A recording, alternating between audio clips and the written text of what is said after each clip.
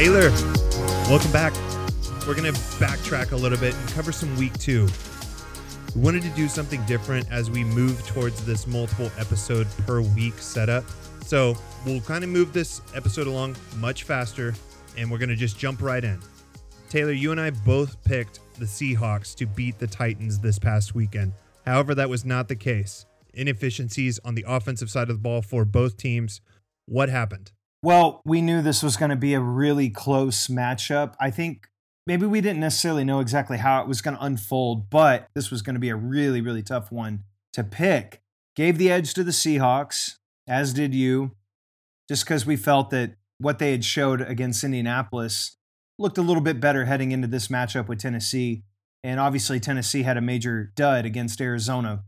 All that to say, the Titans managed to escape with the win very fortunately, in my opinion. I don't think the Titans can sustain real success all season long. I think there were like 6 to 9 drop passes from the offense or something like that. So I think that offense is still trying to get in rhythm without their former offensive coordinator, Arthur Smith. And so it's hard to put my finger on the Titans, but I do think that they're not as good of a team this year as compared to who they were last year. I think we both felt that the Titans were capable of being much better this year as they were our pick to win the division. And then I was trying to kind of figure out where the Seahawks were, but I felt like the Seahawks had played some good football there. And I think Seattle should have gotten that win, but it didn't go that way. And the Titans managed to escape in somewhat of a gritty fashion there. So I'm still a head scratcher on that one, Cody. Absolutely. I really believed that there was going to be a pattern that was going to be picked up very quickly from our confidence picks that for the Titans, if one of their opponents has a capable offense, that they are going to come away with this with ease. If anything, it seemed like the referees were giving more points to Seattle with the controversial touchdown from Julio Jones where it looked like his foot was in, but they called it out. Same thing. It looked like Russell Wilson had a sack in the end zone that would have caused a safety and game over in overtime. Neither one of those plays were awarded in favor of the Titans. So it didn't seem to be going the Titans' way. However, they still pull it out. One of the announcers, I don't recall who was announcing it, they said, "First and 10, do you give it to Derrick Henry right now?" I yelled at my screen, "Feed that big man in the backfield." What else is there for an option? He ends up walking away from the game, 182 yards rushing, 3 touchdowns, 6 catches. On the other side of the ball, Chris Carson comes away with only 31 yards rushing and 2 touchdowns. Really kind of a quiet day for him overall. I mean, we still appreciate the 2 touchdowns as fantasy owners, but only 31 yards on the ground. Russell Wilson obviously just feeding it to Tyler Lockett for the second week in a row. 178 yards receiving off of 8 catches and a touch. Him and DK Metcalf have similar production, but Tyler Lockett really showing to be the superior pick as it is today. So my second pick that I just got smoked with, I admit it, I believed in reality the Pittsburgh Steelers were a better team than the Las Vegas Raiders at home. That offense looks great against Buffalo, who was one of the AFC contenders last year, but the Raiders came to play. Even without their stud running back in Josh Jacobs, Kenyon Drake was still able to perform, and Darren Waller is still proving that wonderful safety target. And Derek Carr, over 2 games, I saw this, is over 800 yards passing, more than any quarterback over a 2-game span in NFL history. On the defensive side of the ball, I loved the pass rush that I saw. Max Crosby was disrupting this entire game. Maybe there was a little bit of a benefit. We saw TJ Watt come out of this game around late in the second quarter. That's going to create a whole lot of alleviation and pressure for that offense. But Henry Ruggs finally popping off with a big catch, his first touchdown of the season. And this offense looks like they're the real deal. I'm going to struggle this week in terms of where I want to place them in that NFL power rankings. I think you assuredly have to put them in the top half of the NFL going now. As we've seen year in and year out, though, both of these teams, Pittsburgh and Las Vegas, struggle keeping that momentum going forward. Taylor, you took a peek at this game. What did you see? Well, I mean, there's every reason to be skeptical as to both of these teams, especially with the Raiders, because this has been somewhat of a trend for them in winning games at the beginning of the year. But I must say, this is some of the best football we've seen from Derek Carr since that 1 year where he was in conversations of being MVP, that one particular year prior to his injury. Derek Carr looks polished. He looks good. He looks sharp. You're right, Cody. In every facet, this offense is flowing really, really well. I'm very impressed with the Raiders offense as a whole. I feel like if you're a fan, as I know you are, you got to be really, really pleased with what you're seeing, even from Henry Ruggs. It looks like, because he's a first-round pick, looks to be really playing very well and what you would expect from a first-round pick. I've been really pleased with what I've seen just from him. In the defense, this defense has been really gritty as well. And so there's just a lot to like right now about the Raiders. It's also surprising just because neither of us really came in with much expectation of them. I think I had them predicted to get at least 6 wins on the year. And but the way they're playing football right now is just really sharp and really good.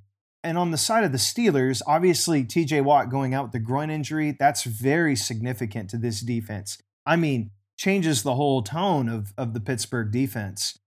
But I was happy to see Najee Harris get involved in the game. But I think Ben is regressing a little bit. Ben Roethlisberger, I don't know. This isn't, that endurance is going to be so mandatory for this season. And if we're already seeing a backslide in week 2, we really gotta find some other.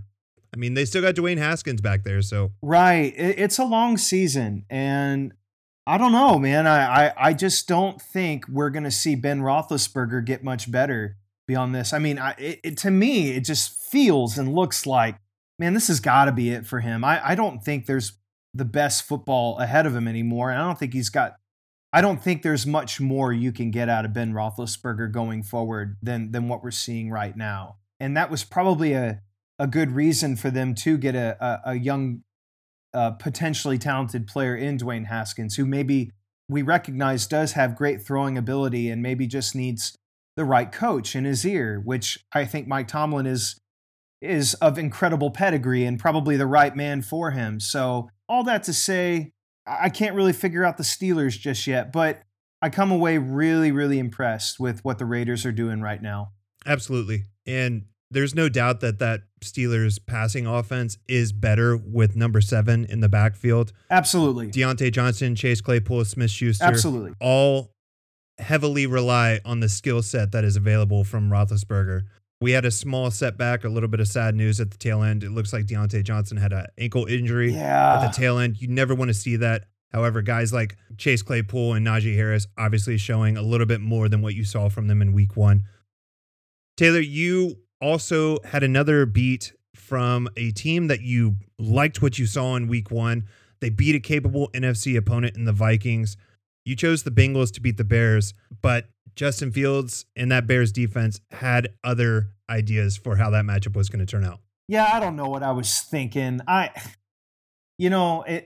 should have known better. I'll just put it like that. The Bengals come away last week with a real nice win against the Vikings.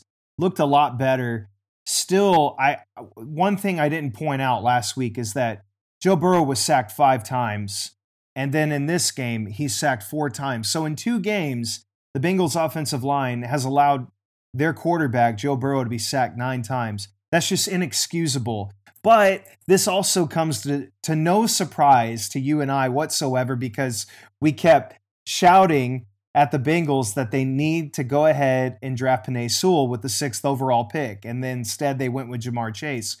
Now, I must say that rapport between Burrow and Jamar Chase looks great. He's definitely very comfortable and confident with this guy.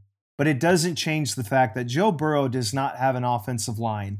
And if you can't protect your quarterback, how can you really expect to gather wins this year? And I was really impressed with the way the Chicago defense played. I mean, gosh, what a veteran group.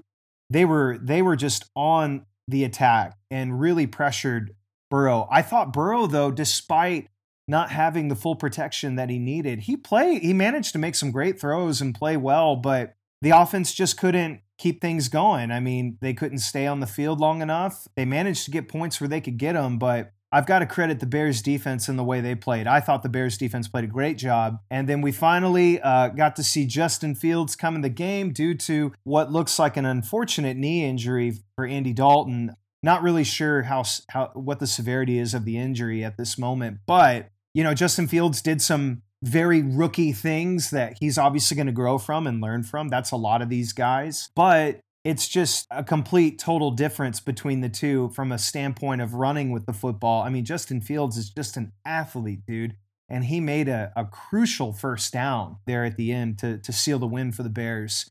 So a lot to like going forward with the Bears, especially from your defense. And man, if they can get things corrected offensively, then there's some things to look at that might be like I'm kind of curious to see how successful and how good the Chicago Bears can be the rest of the way. But I like the talent that's on the Bengals.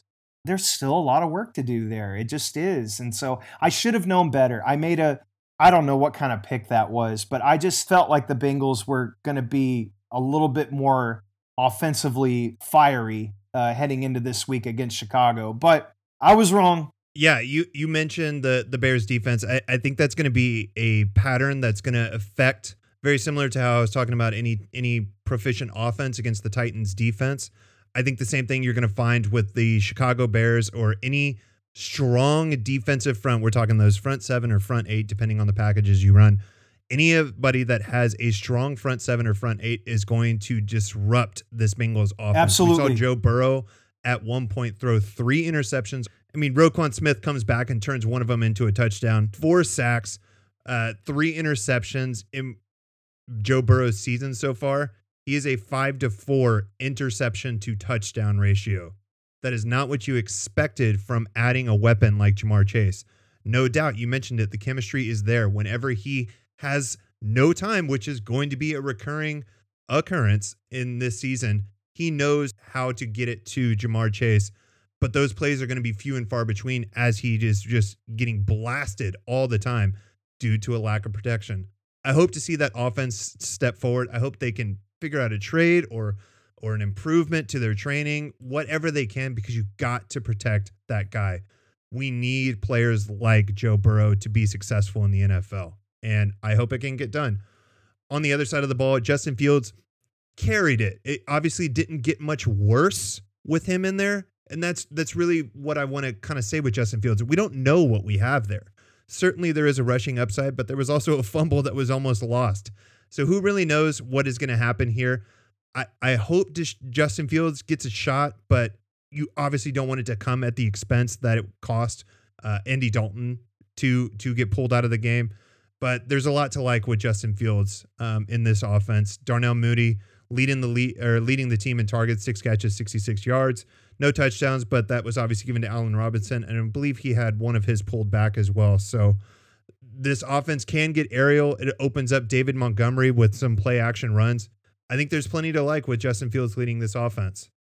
But we'll go ahead and move forward, and we'll mention one that you and I both got wrong last week against Green Bay. We really believe this Saints team was ready, and all they were missing was a deep throwing quarterback.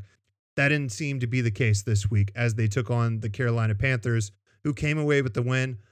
Jameis appears to be taking New Orleans in the full Jameis roller coaster cycle of 5 TDs last week and 2 interceptions this week, no touchdowns. Even rushing yards, Alvin Kamara only comes away with 8 carries. And, they were playing from behind most of this game, so that makes sense. But fantasy managers not stoked for this game. I think there is plenty to love about the Carolina Panthers defense. I think they have been underrated, and they could end up leaving this season as the most improved unit. Last year, you could run at will against Carolina. You could pass at will against Carolina. But I think this year, Brian Burns is a lot of folks' dark horse pick for the defensive player of the year, certainly from an NFC standpoint.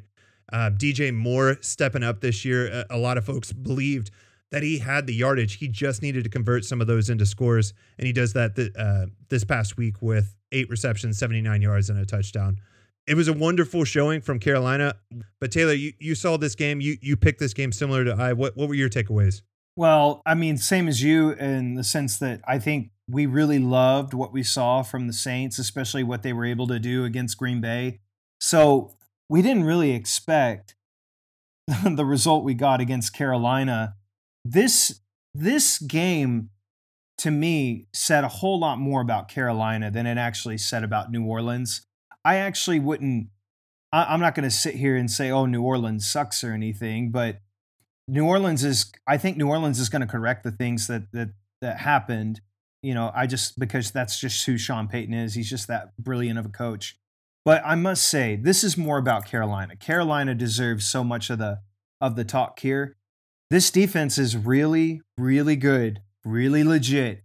I mean, to me, they make the biggest noise in a lot of ways in this division just from their defense alone. So that makes the NFC South that interesting. I mean, so to make a statement the way that you did against New Orleans, I do look forward to those next games when, you've got Atlanta is still a capable offense despite despite their record, and then Tampa Bay is Tampa Bay. So I'm eager to see how Carolina stacks up against these next two opponents in their division.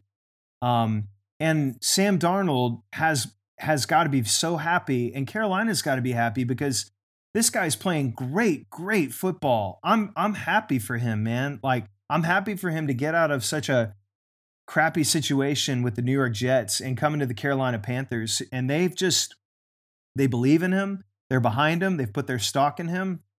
And just look at how well Darnold is playing. I mean, there's just no question. This guy was, I can't actually remember. Was he the number 1 overall pick or the 3rd overall pick? He was one of those top 3. I can't recall either. Right. I know he was in the top 3.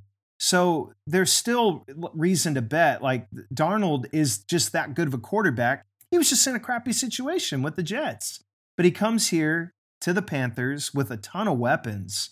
I mean, great weapons to be exact to work with, and with a really smart offensive guy in Matt Rule. I mean, there's just some really great takeaways to take from this Carolina team. But bro, I love this defense. I love this Panthers defense. I love what I'm seeing. We're talking like a very, very improved team from just last year. I mean, there is a lot to be happy about if you're a Carolina Panthers fan. In a lot of ways, I feel like there's like similar comparisons right now from a fan standpoint, like how you were surprised by what you saw with the Raiders this year in the AFC, and then you're surprised by what you see with the Panthers. So there's just some good things to take away from this, and Carolina's going to be feeling good. The fans should be really happy as well. I agree to your point. There was plenty to love from the Carolina Panthers. We'll figure out what we got with the Saints as we go forward. So lastly, our final beat of the week, you and I both came away with this week. I came with 5. You came with 6. However, the confidence meter makes it to where you're in the lead right now because your picks were more confidently and accurately picked. And that's much due. This is one of my locks that I got to explain myself, but I'm going to let you take the lead here. Tell me what you saw with the Ravens win over the Chiefs last night. Well, early on when that game was going, I just thought, man, the immediate turnover, like it's a full 60 minutes. You just can't jump to conclusions right away at the beginning of the game. But I will say, I just, because the Chiefs are, my pick this year to win the Super Bowl. So from the very start, I just felt like, man, I don't know, man. I don't know what's going on with the Ravens, but they don't seem like the same team. And I was just like, I think the Chiefs are going to run away with this and put this away. Was texting with one of my good friends. He's a Ravens fan, and the end result, Lamar Jackson is such a talented guy that when he is on, and it's just hard to. But the Ravens I feel like this whole team runs on the play of Lamar Jackson. So if Lamar is good and he's doing well, the Ravens are going to be okay. But if he's not playing well, then the Ravens are in trouble. And that's pretty obvious. I didn't think defensively it's been good on either side, in my opinion. I'm just not really, if I'm a Chiefs fan, I'm not really happy with our defense.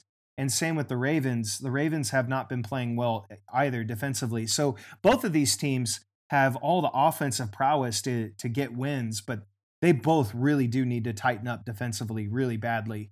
But I think it was just a shocking win, to say the least. The Ravens coming out on top. against Kansas City. Quite a surprise to me. I just wasn't expecting that. But hey, I got to give credit though to the Ravens and Lamar Jackson. I mean, just to have such a warrior grit to them and getting this Titan battle of a win is what it felt like. So I felt like this was a much needed statement win for the Ravens.